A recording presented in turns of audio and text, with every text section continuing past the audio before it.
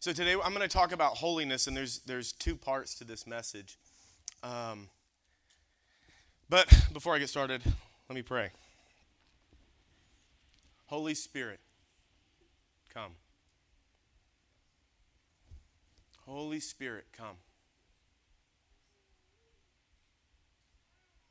Make yourself known in here today.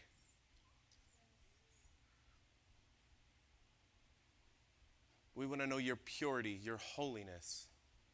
We want to know you as you are. We invite you to come. We invite the cloud of your presence to come and fill this room.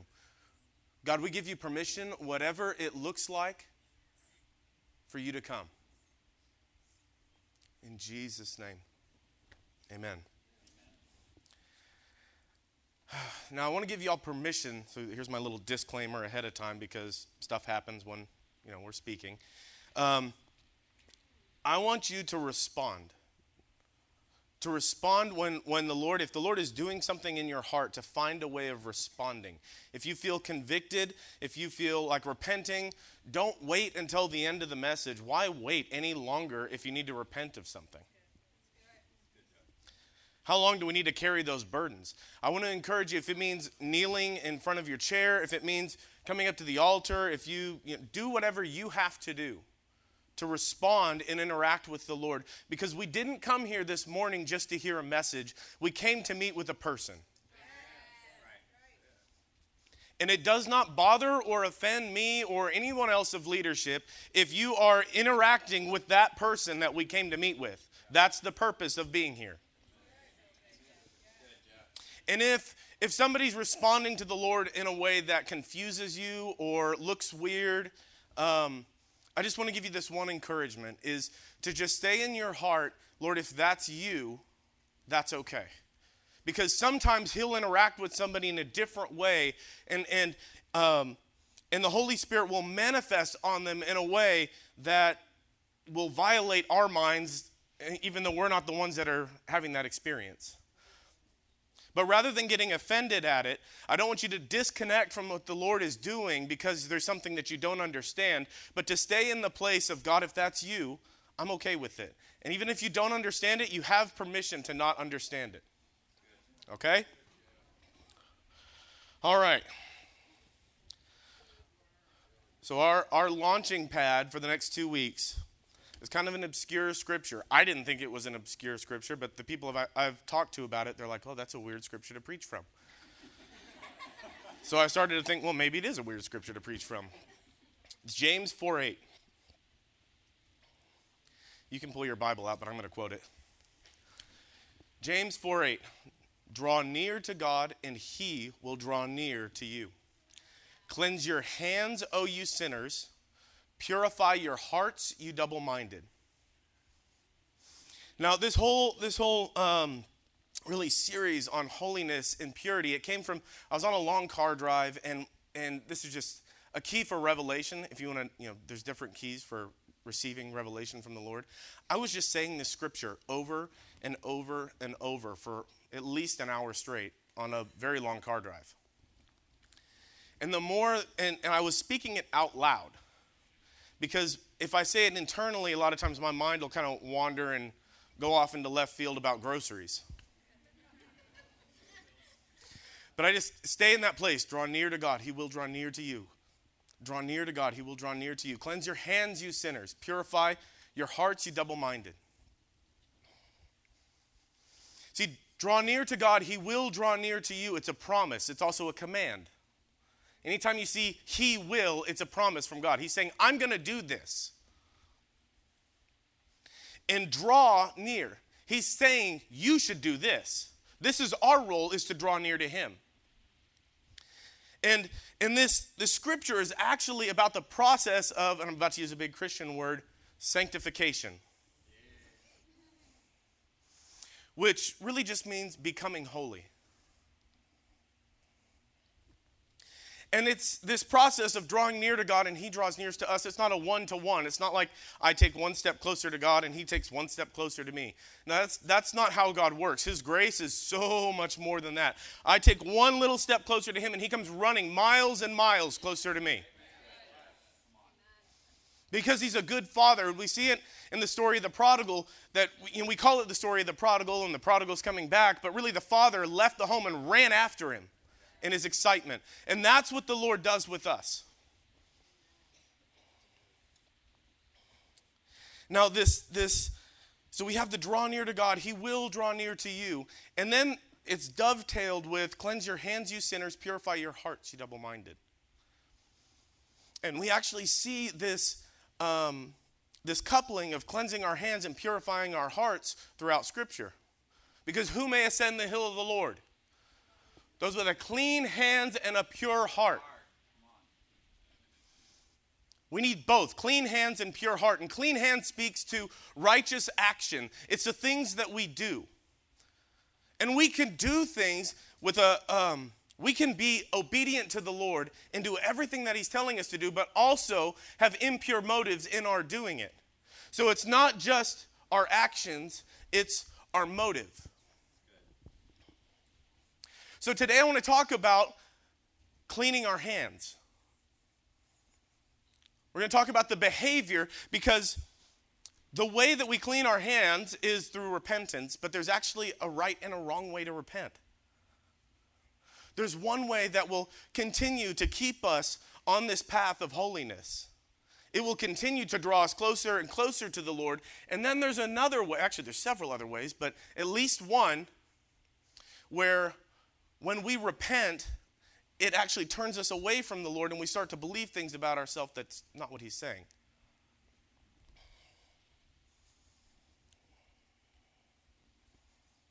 In Isaiah 35, it says, a highway will be there. He's describing something he's seeing in heaven. A highway will be there, a roadway, and it will be called the highway of holiness. Now this is the calling, this is the destiny of every believer. We are all called to walk in holiness.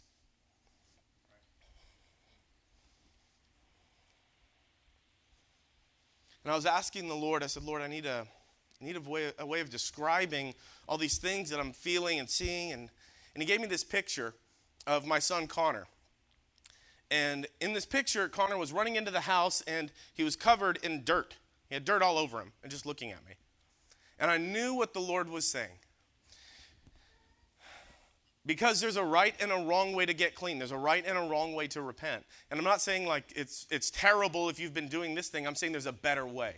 The Lord is calling us to repent in a way that takes us closer to him, not further from him.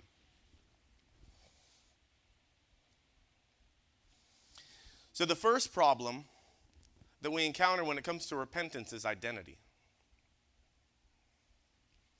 See, there's a religious spirit that shares the same vocabulary as the Holy Spirit. It just twists the meaning. And see, in the religious spirit would say to Connor, would say, you're always dirty. You're always going to be dirty. Yes, you need to get clean, but you're still going to be dirty.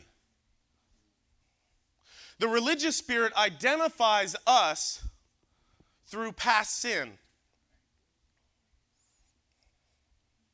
And see, it's one of the reasons that I love water baptism. Yes. Come on, baptism. A couple other people like baptism. Love it. Because when we go under the water, that old man that was identified through sin dies. Yes. Come on. Dies, is done, is gone, is removed. That when we come up from the water, we are now a new creation alive in Christ. In a new creation, think of it like a new species. You're something totally different. If God were to say, I'm going to put a new creation on the stage today, I would expect it to be a different animal than anything I've ever seen before. And the reality is, even though our bodies are the same, when I go into the water, I'm one thing, and I come out and I'm something totally new.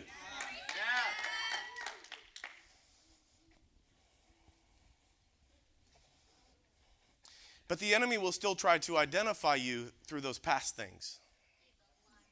Like, that's right.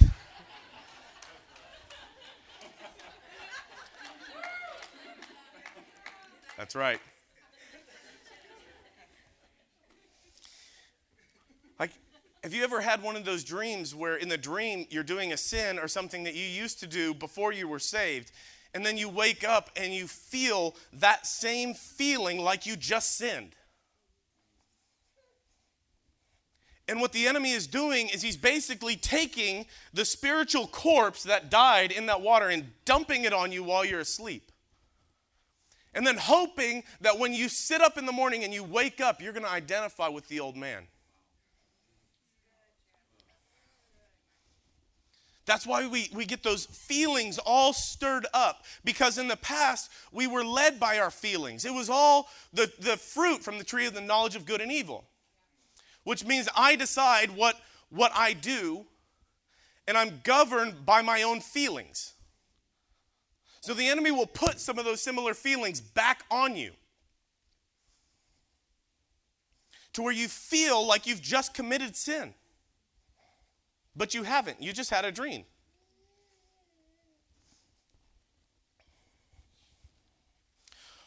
Or there'll be an accusation from somebody from your past, or a flashback from something from your past that will again try to get you to identify through it. It's a familiar thing, but it's not who you are. The truth is, that's who you used to be. But now that we've died, that old man is dead, is gone, is done away with. I am now a new creation in Christ. What's new? Everything inside of me is new. Before, I wasn't able to obey God. I wasn't able to love people. And see, just the fact that we wake up and we feel bad about it, that shows that you care. That shows that your heart has changed. Before, that was stuff that you used to seek out. You know, say you have this terrible dream of doing drugs. If you used to do drugs, and you wake up and you feel the conviction, or this, not the conviction, the sin of that, the guilt, just the yuck of it. The fact that you identify it as yuck, as gross, shows that your heart is new, that you are a new creation.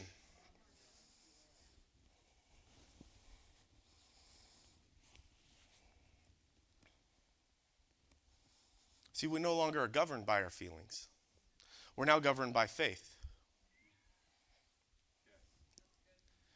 You with me? Yes. I got about half of you.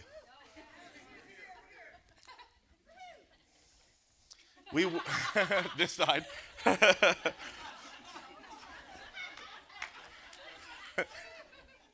We were governed by feelings, and now we're governed by faith. See, I used to identify through what I did. I used to recognize that that's who I was because I was a sinner. That was my identity. But now that Christ has come, I'm a new creation. I'm alive in him, that I don't even have to identify through those past things, and it makes me grateful. Like when I get a flashback now of something I used to do, it doesn't make me feel condemned or guilty or any of those things. It reminds me, God, I thank you so much. That was stuff I sought out in the past. That's not who I am anymore.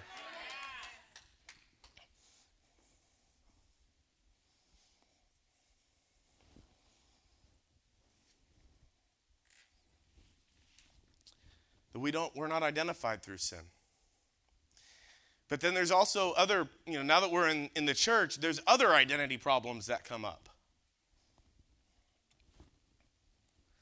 We could draw identity from the way that we're received in a church, or the way that we're received as the fivefold. See, Paul said, to some I may not be an apostle, but to you I am. And that means his identity isn't switching from one people group to another. It's an office that he occupies. Who he is the same regardless of which people group he's with. And I kind of thought it was funny. I never really understood how much this gets ingrained, at least in, I'll say, charismatic culture, because we believe in the fivefold. But I actually had somebody that, and if y'all have heard me speak before, I've mentioned this several times, that had this amazing encounter of receiving a mantle of a prophet, and Enoch, showing up in an open vision and giving them this mantle of a prophet. And I was like, man, that's intense. And he is a prophet. He's in the office of a prophet. But the problem was his identity was tied to that office. So that when he gave a wrong prophetic word, and we're supposed to judge prophetic words, when he gave a wrong prophetic word, thank you. and we had to adjust and correct that word. It was very difficult for him because it wasn't just weighing and judging the word. He felt like we were judging him, as if we were saying that he wasn't called as a prophet, which wasn't what we were saying at all. But our identity isn't tied to where we are in the fivefold. And just real quick, I'm going to look at the fivefold. Ephesians 4:11-13. He gave some as apostles, some as prophets, some as evangelists, some as pastors and teachers for the equipping of the saints, for the work of service, to the building up of the body of Christ, until we all attain the unity of faith. That means that the fivefold is temporary. If I identify too much, if I say, I'm a teacher, I'm not an apostle or evangelist or prophet, I'm cutting myself off. Because which was Jesus? So which are we to be?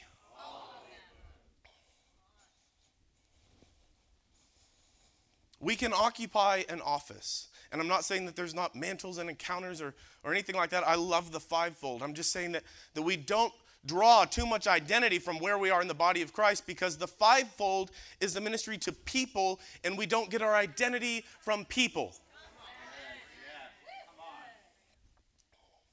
So we don't get our identity from the past, and we don't get our identity from people. So where do we get our identity from? We get it from the Lord. That's a very good Sunday school answer. Jesus. That's where we get our identity. It's Jesus. That's going to be right every time.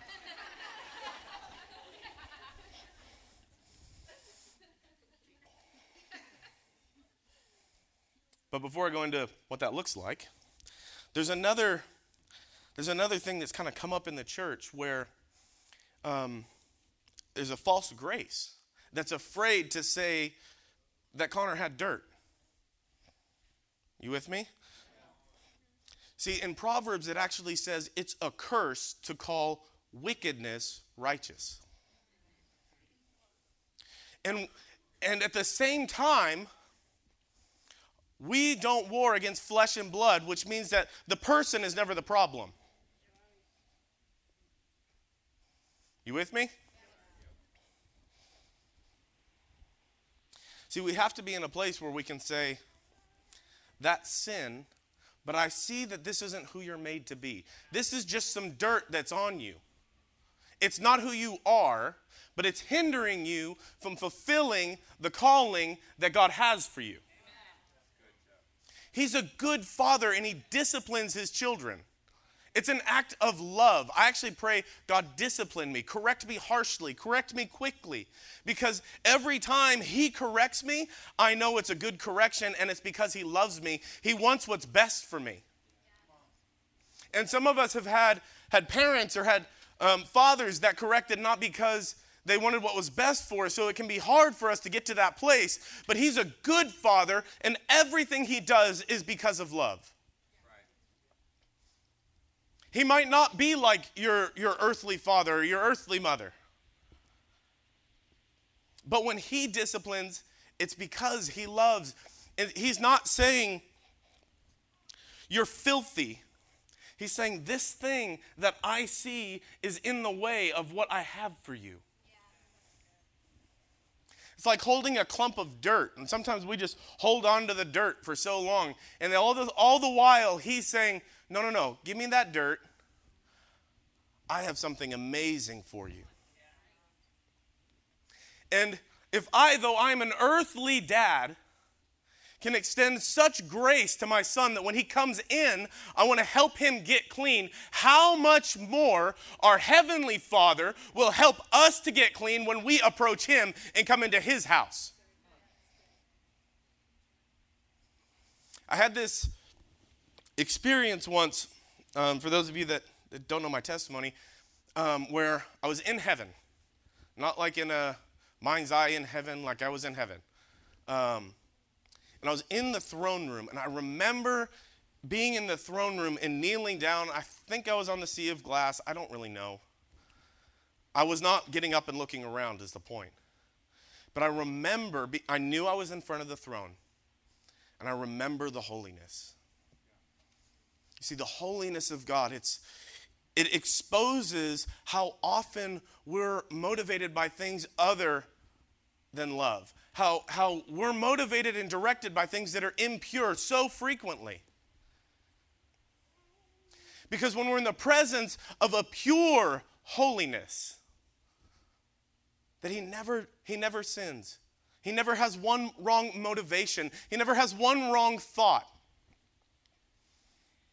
You can't help but respond to that conviction.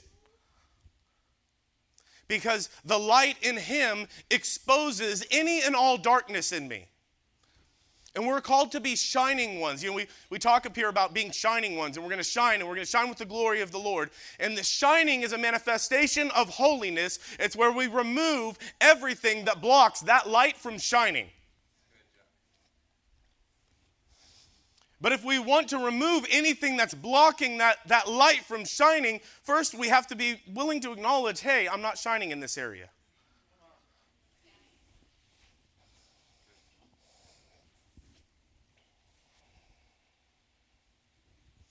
See, we still have a need for repentance. Repentance is not a bad thing in light of grace. It is grace that leads us to repentance. There is a godly sorrow that leads men to repentance. And it's hard to describe the difference between the godly sorrow and the false guilt of the enemy. But I'll say this, that once you've repented, that feeling of godly sorrow leaves. But if it's a false guilt from the enemy, it'll stay. Because the enemy will come with guilt and say that you're not forgiven. Or he'll come with shame and he'll say, that's still who you are. Or he'll come with condemnation and say that your life is worthy to be judged. And all of those are lies.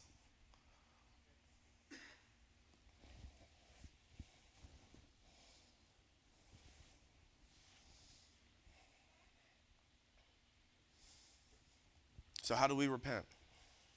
How do we get ourselves clean? Because he says, cleanse your hands. He's not saying he's going to do it all for you. There's a participation in it.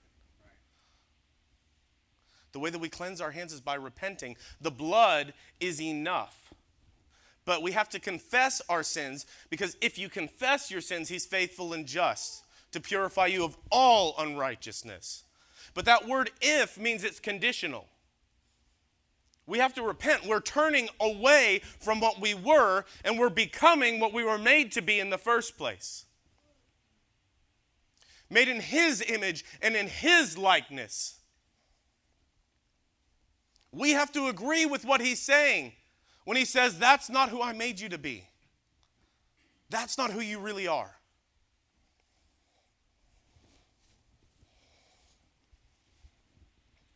So here's what it looks like. If I recognize that I've sinned, Father, forgive me. That's not who you made me to be. I pray the blood of Jesus would cleanse me, wash me of all unrighteousness. Bring me back to righteousness and right standing with you. I thank you that I was created to walk with you. I was made to be in your image and in your likeness. I'm not going to identify through those things of the past. That's not who I am. You've created me for purity.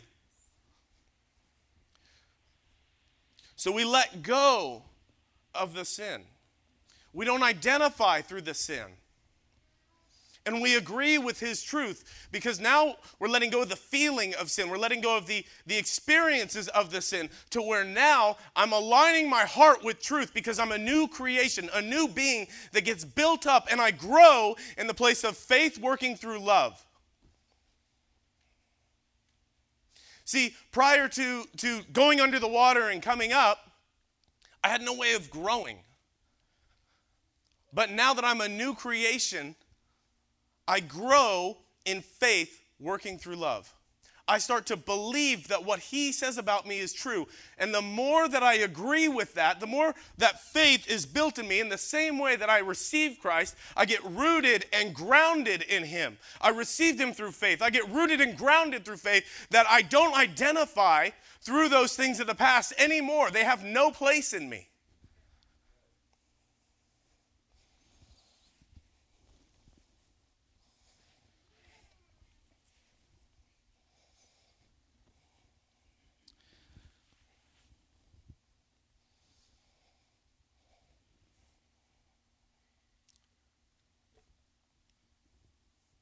I identify through him. That it's no longer I who live apart from him. It's Christ who lives in me. That now I'm a son. I'm a son. He's the firstborn among many sons. And if he's the first among many sons, there's more than one. That means that when we go under the water and we get born again, we're born into this reality that we are sons and daughters of God. That as we see him as he is, so shall we be, because we're his children and we're walking in that identity. We start to see that we were made for his image and his likeness. And that everything else was what we became through the fall of man. That was what we were never created to be in the first place.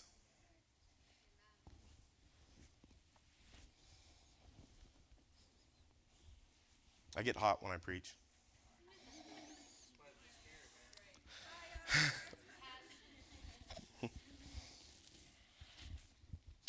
Now, not only do we repent and turn away from our sin, but how do we keep ourselves on that highway? Because it's our responsibility. A lot of times we get in this, God, I need you to do it all for me mentality. But the reality is he's given us the ability to do it all with him. Now, when I started this series, I started to write it. It was originally something that I'd intended for singles and on sexual purity, but purity and holiness, it doesn't change once you get married and have sex. You're still holy.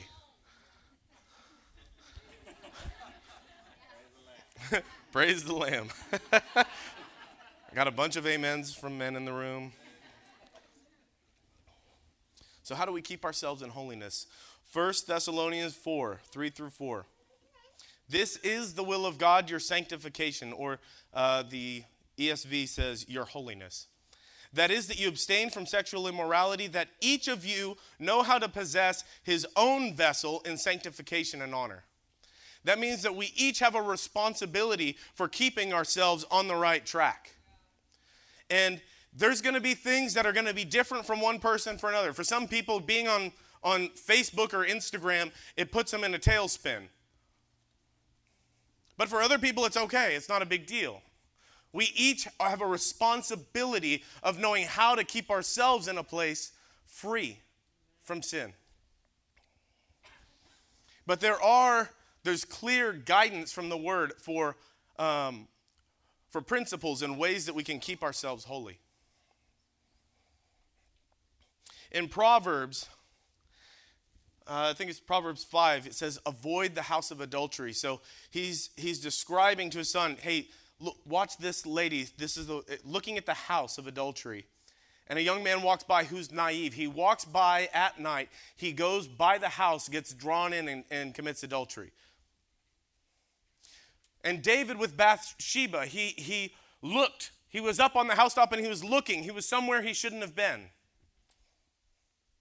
So the principle that we can take from this is, if I see that there's an area where I'm going to be tempted, avoid it. It's not hard. Like we don't have to put ourselves in compromising situations. If you see that there's somebody, if you're single, I need to not make eye contact with people.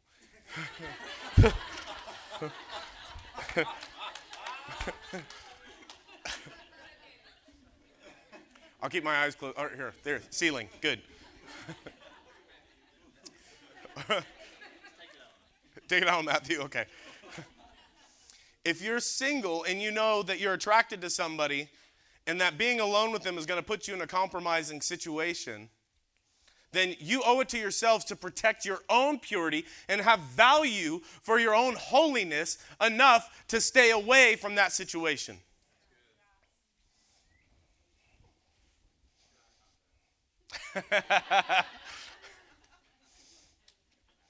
See, the truth is we have a spirit of self-control. We have the fruit of self-control. We like all the other ones. We like love. We kind of like patience. We really like joy. Get to self-control and it's, oh. But you've been given the fruit of self-control. That means that you can control yourself. You're not bound to sin. So anytime you hear somebody, I need to keep looking up. Anytime you hear somebody that's saying that they can't control themselves, they just have to do this, they have to do this, they have to do this, it's not true. You're not bound to sin anymore. You're believing a lie about yourself that says that you're still in bondage to the sin that you died to.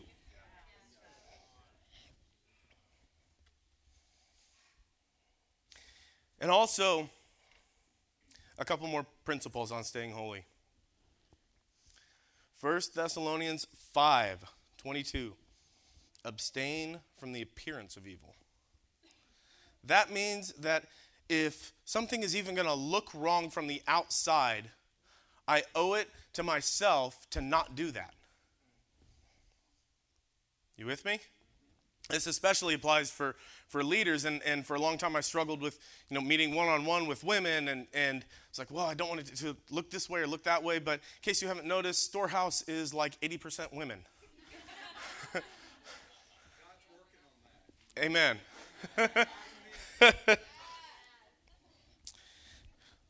So I meet with, if I have to meet with somebody, I try to meet with them first here or in the right setting so that it doesn't give the wrong idea. I don't want to do things that appear evil. Not just for my sake, but also just for those of us that are in leadership. I don't want to cause someone else to stumble. If me drinking, oh, that just hit something. I felt that in the spirit. If me drinking would cause one other person to stumble as a leader, I owe it to them to not put them in a place where they're going to stumble. That I have to hold myself to a higher standard of walking in righteousness in a way that's not going to stumble someone else.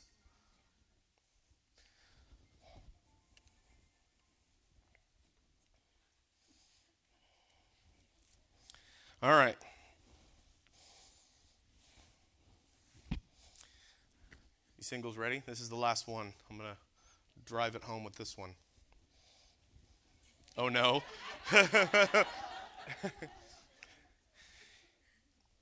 And a lot of you have heard me say this in one-on-one and counseling stuff. But he says it's not good for a man to touch a woman. Paul says this in Corinthians. He says it's not good for a man to touch a woman. Now, he's not saying, like, to just, tap somebody on the shoulder is a sin, right? What he's saying is with desire. That in doing that, you're going to stir up something else. And we all know this. I mean, you go from holding hands to holding hands doesn't feel like enough to, then you got to sit closer and put your arm around, I need to look up, put your arm around somebody. And then it's a kiss, and then it's not just a kiss, and you're making out, and then hands are going in places they're not supposed to go. But it's all because we stirred up something before it was time. Now, for you, it might not be a sin for you to kiss your girlfriend. It's not a sin, actually. But what it does do is it starts to draw you down that path. Or if it doesn't draw you, it might draw her. So we owe it to each other to keep ourselves from stumbling. We have to hold our holiness in a high regard. This calling, this thing of being Christ-like, made in the image of Christ, needs to mean more. If I can't see Jesus doing it, it's like those old little bracelets that they used to have. What would Jesus do? If I can't see Jesus doing it, why would I do it?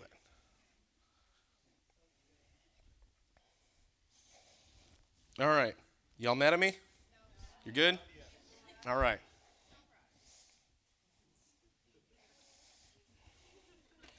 So here's what we're going to do.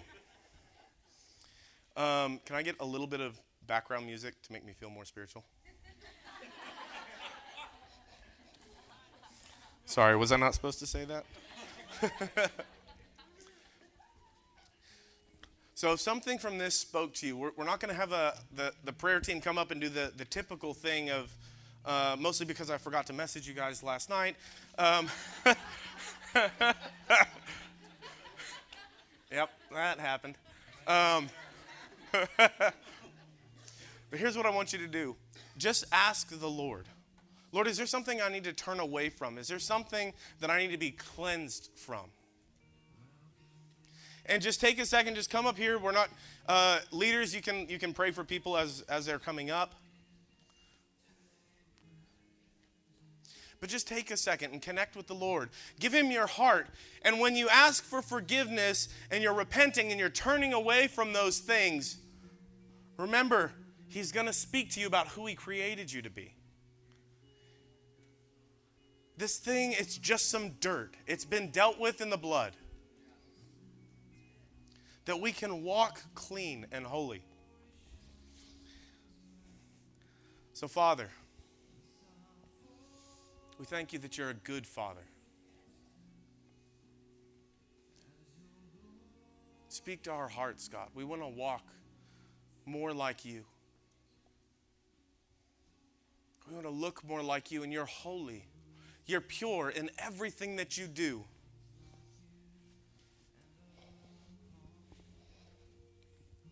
God, I just ask you to move in this room right now. Holy Spirit, come. Holy Spirit, come.